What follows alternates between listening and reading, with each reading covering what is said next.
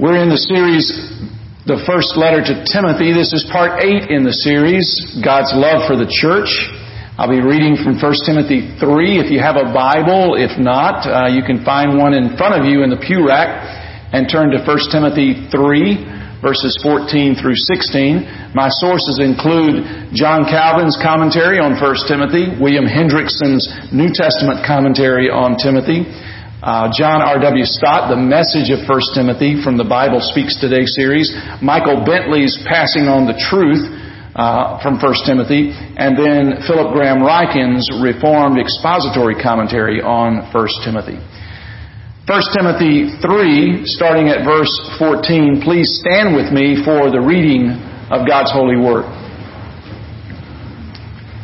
It's not a long passage, but a powerful passage, and this is the Word of God. Although I hope to come to you soon, I am writing you these instructions so that if I am delayed, you will know how people ought to conduct themselves in God's household, which is the church of the living God, the pillar and foundation of the truth. Beyond all question, the mystery from which true godliness springs is great. He appeared in the flesh, was vindicated by the Spirit, was seen by angels, was preached among the nations, was believed on in the world, was taken up in glory. The grass withers, the flowers fall, but the word of our God stands forever. Let us pray. Thank you, Lord Jesus, for this, your word. I pray that you will speak, Lord, through this word, and that you will give us understanding and application in our own lives. And thank you for the gospel. In Jesus' name I pray. Amen. Please be seated. Derek Lam, and I'm not talking about the fashion designer. Derek Lam is a courageous young Christian leader who lives in Hong Kong. Recently, about a year and a half ago, he wrote for the New York Times about the suppression of human rights for Christians in China. He writes, since I was 16 years old, I have wanted to be a pastor. I was raised in a Christian family in Hong Kong that urged me to live by biblical principles. Those biblical principles have also informed my democratic activism for the past 6 years. And it is for that reason that I am likely to be jailed next month and that I will be barred from ever becoming a pastor. Lam provides examples of what he calls, quote-unquote, an unprecedented erosion of religious freedom in Hong Kong, especially for Christians. Believers forced to worship in underground churches, the government tearing down church buildings. The only way to avoid trouble, according to this young man, is for churches to stay quiet and small, or to bow down to the current leader of China, Xi Jinping. But Lam boldly declares, I won't make Jesus bow down to Xi Jinping. Xi Jinping is the General Secretary of the Communist Party. He is the President of the People's Republic of China. And Lam continues this way. He concludes and says, although there is nothing I would love more than to become a pastor and preach the gospel in Hong Kong, I will never do so if it means making Jesus subservient to Xi Jinping. Instead, I will continue to fight for religious freedom in Hong Kong, even if I have to do it from behind bars. What I ask of you is to keep Hong Kong in your prayers as we seek to find light amid the sea of darkness descending upon us. 16 years old. Pretty powerful, huh? As recent as just this last September, a group of Chinese pastors, including Derek Lam, have signed a statement denouncing the government's efforts to restrict Christianity and vowing to, quote-unquote, bear all losses for the sake of the gospel as persecution escalates in the officially atheist country. The St. Charles Institute reports that this month, a group of 344 pastors, with the list is growing every day, have signed a public joint statement which they titled, A Declaration of the Christian Faith. And here's what it says. We are a group of Chinese Christians chosen by the Most High God to be His humble servants. We believe and are obligated to teach the world that the one true and living triune God is the creator of the universe, of the world, and of all people. All men should worship God and not any man or thing. And in the statement, the pastors state that they are, quote, prepared to bear all losses, even the loss of our freedom and our lives for the sake of the gospel. Why would they do that? Because they've embraced the truth that Paul writes about. An interested bystander by the name of Pontius Pilate once asked Jesus a very important question. You might remember this question. What is truth? What is truth? Why did he ask Jesus this question? Because Jesus said something to him that he could not understand. It reminds me a lot of people in the culture in which we live. At any rate, Pilate had said to Jesus, "You are a king then." And Jesus answered him in John chapter 18, "You say that I am a king. In fact, the reason I was born and came into the world is to testify to the truth. Everyone on the side of truth listens to me." And that's why Pilate said, with sarcasm dripping, "What is truth?" The truth isn't what it used to be. During one White House scandal, a prominent lawyer was asked if his client was telling the truth. And so the reporter demanded, "Tell us what the truth is." And the lawyer answered the reporter, "The truth is what is in that deposition, unless the prosecutor makes us a deal, and then we'll make up something else." In other words, the truth is something that may or may not actually be true. In his book, No Place for Truth, David Wells argues that the church is weak because it has, quote, exchanged the sensibilities of modern culture for the truth of Christ.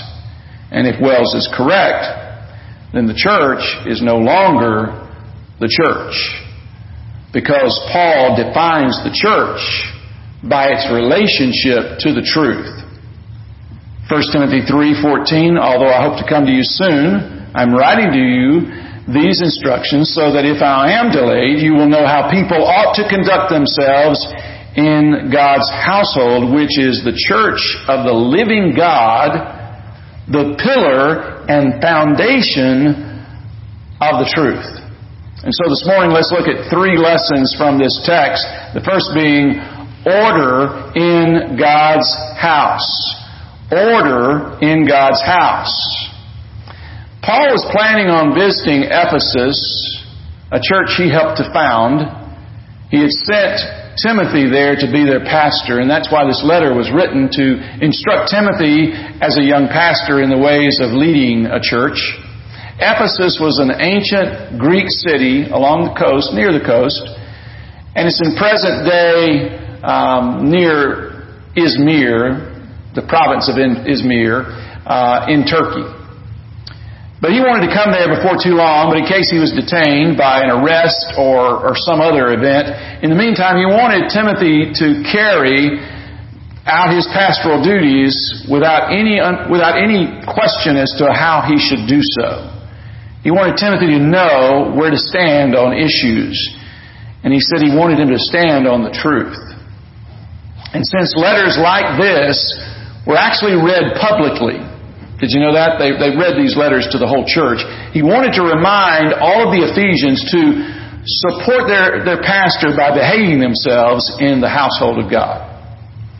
Actually, what Paul wanted Timothy to know is he had been entrusted not with a business, but with God's house. Is this God's house that we're in now? Is it? House is actually the correct word in verse 15, where actually it says God's household, but it's actually, in that verse, it should be house. In verses 4 and 5 and 12, it should be household. But in verse 15, it really should be house. So basically it should read, if I'm delayed, you will know how people ought to conduct themselves in God's house. In Jesus Christ, we are God's house. We are God's sanctuary that we sang about. Lord, prepare me to be a sanctuary, pure and holy, tried and true. The Spirit of God lives in those of us who believe. So turn back from Timothy, back the other way to Corinthians. Let's look at a few passages in 1st and 2nd Corinthians. 1 Corinthians chapter 3.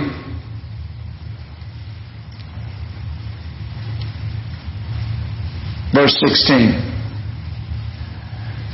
Paul writes to the church at Corinth and says in verse 16 of chapter 3, Don't you know that you yourselves are God's temple and that God's Spirit dwells in your midst? So this is plural. You, all of us, you, collectively, you are the temple of God. All right, now turn to chapter 6 of 1 Corinthians.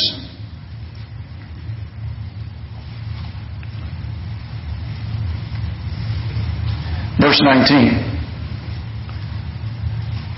1 Corinthians 6:19. Do you not know that your bodies, that's singular here, your bodies are temples of the Holy Spirit who is in you, whom you have received from God. You are not your own.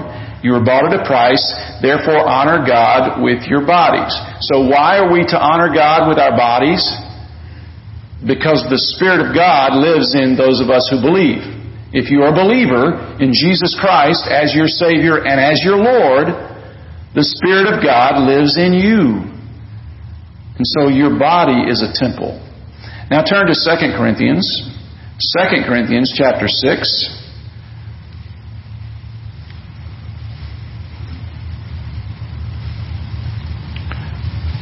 Again, verse 16.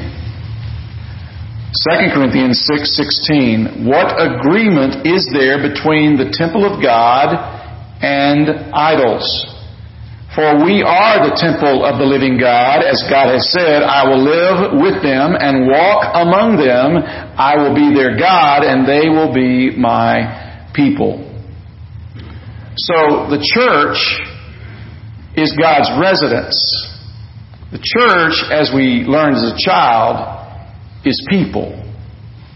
It's really not about the building, it's about the people. The church of the living God is who we are. John Calvin writes this.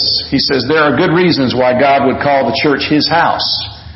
For not only has He received us as His sons by the grace of adoption, but He Himself dwells in the midst of us. And so now I'm going to read from Ephesians. So if you can turn over to Ephesians, a little bit after Corinthians, before you get to Timothy. Ephesians chapter 2, verse 22. The last verse of the chapter.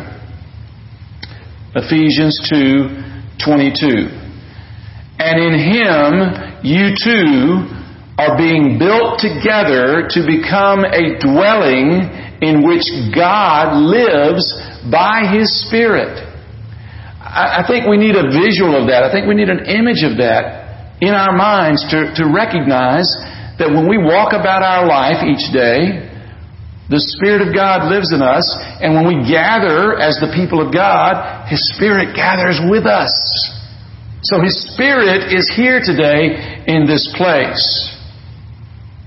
Ephesus, where Timothy lived, was such a godless place.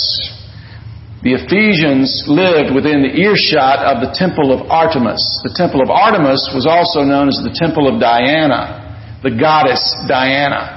Diana's temple in Ephesus was one of the 7 wonders of the ancient world. So it was a magnificent facility, but it was an evil facility where there were temple prostitutes and just all kinds of awful things that were going on. So no matter what it looked like on the outside, there was a lot of death on the inside. So Paul wanted to remind the Ephesians that the church of Jesus Christ is the real temple. And that's why he talked about this here, because they couldn't miss seeing the temple of Artemis every single day. The living God does not live in temples made by human hands. He lives among His people, especially in corporate worship like today. So I'll put it this way. God is in the house. God is in the house. Which is why we begin a worship service like we do with an invocation. You ever thought about that? What an invocation actually means? We are invoking the presence of Almighty God in this place. We are inviting Almighty God to be with us and to come by here. We're inviting the Holy Spirit of God to enter this house with power. I hope you sense as we gather together in the name of Jesus that God is here. According to the Word of God, the Spirit of God is here. So there should be order in God's house. The second lesson is the pillar of God's truth. The pillar of God's truth. So the church is not only a home for God and for God's people, Paul makes it clear it is a home for truth. Paul calls the church the pillar and foundation of the truth in verse 15. And speaking again of the temple of the goddess Diana, today you can go to the site of ancient Ephesus and you can see the spot where that temple once proudly stood. And I'm told now the only thing that remains of that temple is a bog with an old stump of a pillar sticking out of the mud. Every one of these pillars of that temple were made of marble. Some of them were studded with jewels and overlaid with gold. So the people who lived in Ephesus, they knew very well how beautiful a pillar could be. So they would have in their minds some idea of what Paul was saying when he described the church as the pillar of the truth.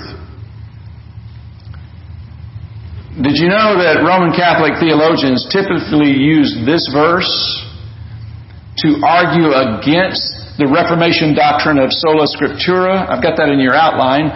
Sola scriptura is a Latin phrase that means Scripture alone. We're going to study this summer the 5 solas in summer Sunday school in June. And one of the 5 solas is sola scriptura, which means our sole authority for how we conduct ourselves is what the Scripture says. Yet, in the Roman Catholic theologian's mind, they say that the church is the foundation of the truth. See the difference? Which means they believe that along with the Bible, which Protestants hold to be the only standard for our faith and for our practice, Roman Catholics say we must obey church tradition along with the Bible. In other words, the truth rests upon the church and not the other way around. And that, my friends, is wrong. So let's go back to Ephesians chapter 2 once again. We read the last verse. Let's read a couple of verses before that. Ephesians chapter 2 verses 19 and 20. Paul is writing to the Ephesians there, and he says, consequently, you are no longer foreigners and strangers, but fellow citizens with God's people, and also members of His household. There it is, that word again. Built on the foundation of the apostles and prophets, with Christ Jesus Himself as the chief cornerstone. In Him the whole building is joined together and rises to become a holy temple in the Lord. So, what are the 5 solas? Grace alone, through faith alone, in Christ alone, according to the Scriptures alone, for the glory of God alone.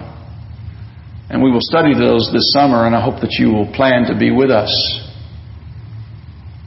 How can the church be the foundation of the truth if the truth is the foundation of the church? Notice the words that Paul uses in verse 15. The word foundation is actually the word buttress, which is hedryoma. A buttress is not a building's foundation, but actually part of its supporting structure. To be specific, a buttress helps to stabilize the walls and the pillars of a large building. And in the same way, the Church of Jesus Christ helps to hold the truth together. The people of God are the people of the book. As Muslims like to call us, we're the people of the truth in that we support the truth of God in this world. So if our beliefs are based on anything that is not in the Bible, and that is really an important statement, then we are likely to be wrong. So I'll say that one again. If our beliefs are based on anything that is not in the Bible, then we've been deceived. There should be no room in the church of the Lord Jesus Christ for speculation. In other words, I kind of think it this way. What does Scripture actually say? We should base our understanding on the Scriptures, the truth of the Scriptures, not to speculation and the reaction of this world and what this world might think. Instead, we should plant firmly our stand on the teachings of Holy Scripture. The other word that Paul uses is the word pillar. And what does a pillar do? Well, a pillar holds up the roof, in a sense. So to say the church is the pillar of the truth is to say that it lifts up the truth for all the world to see. And right now, in the church of the West, I would say the pillar that's holding up this gospel truth is holding up a truth that's very speculative. Over against what Roman Catholics say, that the church determines the truth, the Bible actually teaches that the church displays the truth, which has already been revealed in the living Word of God, even Jesus our Lord. And it makes me sad.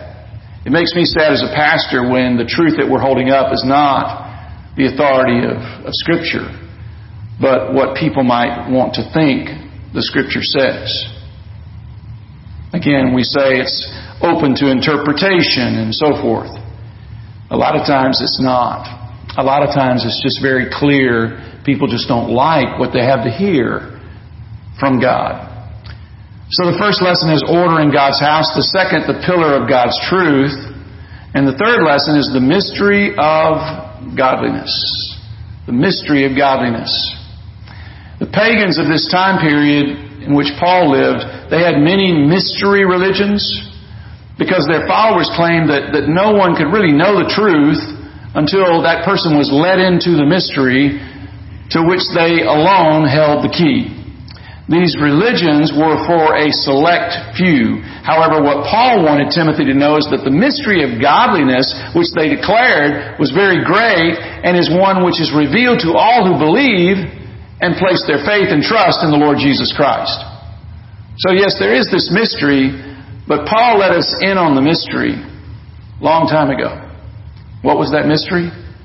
Christ in you. Christ in you, the hope of glory. That's the mystery. That's the mystery. Christ in you is the hope of the world. We are certainly not the hope of the world, but the Church of Jesus Christ is the hope of the world. But only the Church of Jesus Christ that stands on the Word of God. And sadly today, there are many that don't. You know, the other day, and this is not in any way to pat myself on the back, but a lady came to me during the lunch and said, I really like to come to your church because you actually study and teach the Bible. And that broke my heart for her. So let's look at the 6 statements that follow what our text says. Many believe to be, because of its rhythmic nature, an ancient Christian hymn, so I can't put it to music for you, but let's study those 6 statements briefly as we come to a close today. 6 statements that are made about the Lord Jesus Christ. Number 1, He appeared in the flesh. He appeared in the flesh. This is what we remember when? Christmas time. As the hymn writer said, veiled in flesh the Godhead see.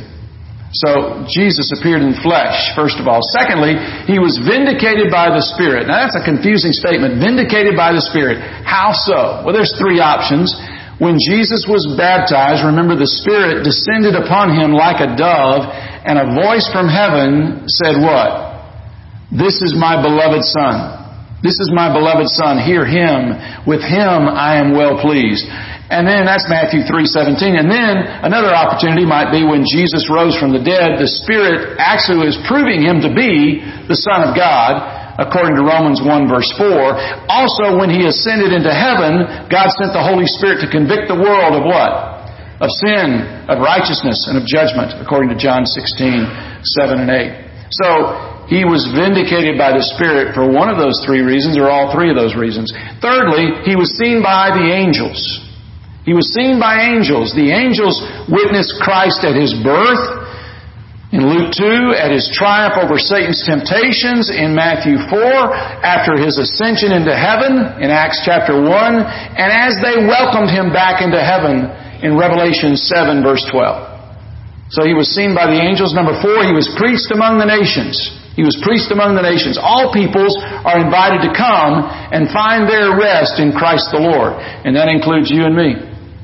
We're all invited to come to Jesus and to find our rest in Him. Number 5, He was believed on in the world. He was believed on in the world. You see, all kinds of people love Jesus because of the preaching of the cross, because of the preaching of the gospel. All kinds of people have come to embrace Jesus Christ as their only hope. It should be our desire to share this good news with all creation, to let people know, to let young people know that there's hope to be found in Jesus Christ and Him alone. Number 6, He was taken up in glory. He was taken up in glory. At the ascension, Jesus was taken up into glory, and at His return, He will come back in like manner. His church is to be waiting on Him, eager for His return. Is that you? Are you eager for the return of Christ? Do you long for Jesus to return? Does the weight of what God has done for you in Christ press upon you constantly? What God has done for us in Christ ought to be foremost in our hearts and our minds as we live our lives throughout this world that God has put us in. He's put us here to be a light for Christ. And so the truth that we've been talking about this morning of God's Word demands a response. And one of my commentators put a great summary on those 6 statements, and I want to close with that. Philip Graham Ryken writes this. He says, "Since Jesus was manifested in the flesh, let us glorify Him with our bodies. Let us use our hands to help, our lips to bless, and our minds to serve. Since Jesus was vindicated by the Spirit, let us pray that we ourselves will be vindicated on the day of judgment. Let us ask God to prove that we belong to Him by one day giving us glorious resurrection bodies. And since Jesus was seen by messengers, let us join the angels and the apostles in their worship around His throne. Since Jesus was and is proclaimed among the nations, let us testify to His grace, declaring the gospel to everyone we love and sharing in the worldwide work of missions so that all peoples might praise Him. And since Jesus was and is believed on in the world, let us believe on Him with all of our hearts for salvation as well as for everything else we need. And since Jesus was taken up in glory, let us await His soon return with eager expectation, longing for the day when we will see the great mystery for ourselves." It brings us to our verse of the week, which is 1 Corinthians chapter 15, verses 1 and 2. So please take your bulletins beneath the outline if you already don't have them, and let's read this together out loud. "Now, brothers and sisters, I want to remind you of the gospel I preached to you, which you received and on which you have taken your stand. By this gospel you are saved, if you hold firmly to the word I preached to you. Otherwise, you have believed in vain." Let us pray together. Father, we thank You for Your word. We thank You for the grace that You've given to us to love us in spite of ourselves. We thank You for Your great love for us, dear Father. And we thank You for the grace that will not only save us, but the grace that will enable us to keep the faith, to not give up the faith, but to keep our eyes upon You, Lord Jesus, that we might continue in the faith and not give up. By Your grace, give us strength and perseverance that we might honor You in our lives, in our homes, where we work, where we live. Because wherever we go, Lord, we are the people of God, each of us. And as we walk not alone because You are with us, since Your Spirit lives inside of us. So as little temples, Help us, Lord, to let our light so shine before men that they may see our good works and glorify our Father who is in heaven. Lord, give us grace to stand on your truth and to know your word and to grow thereby. I pray in Jesus' name. Amen.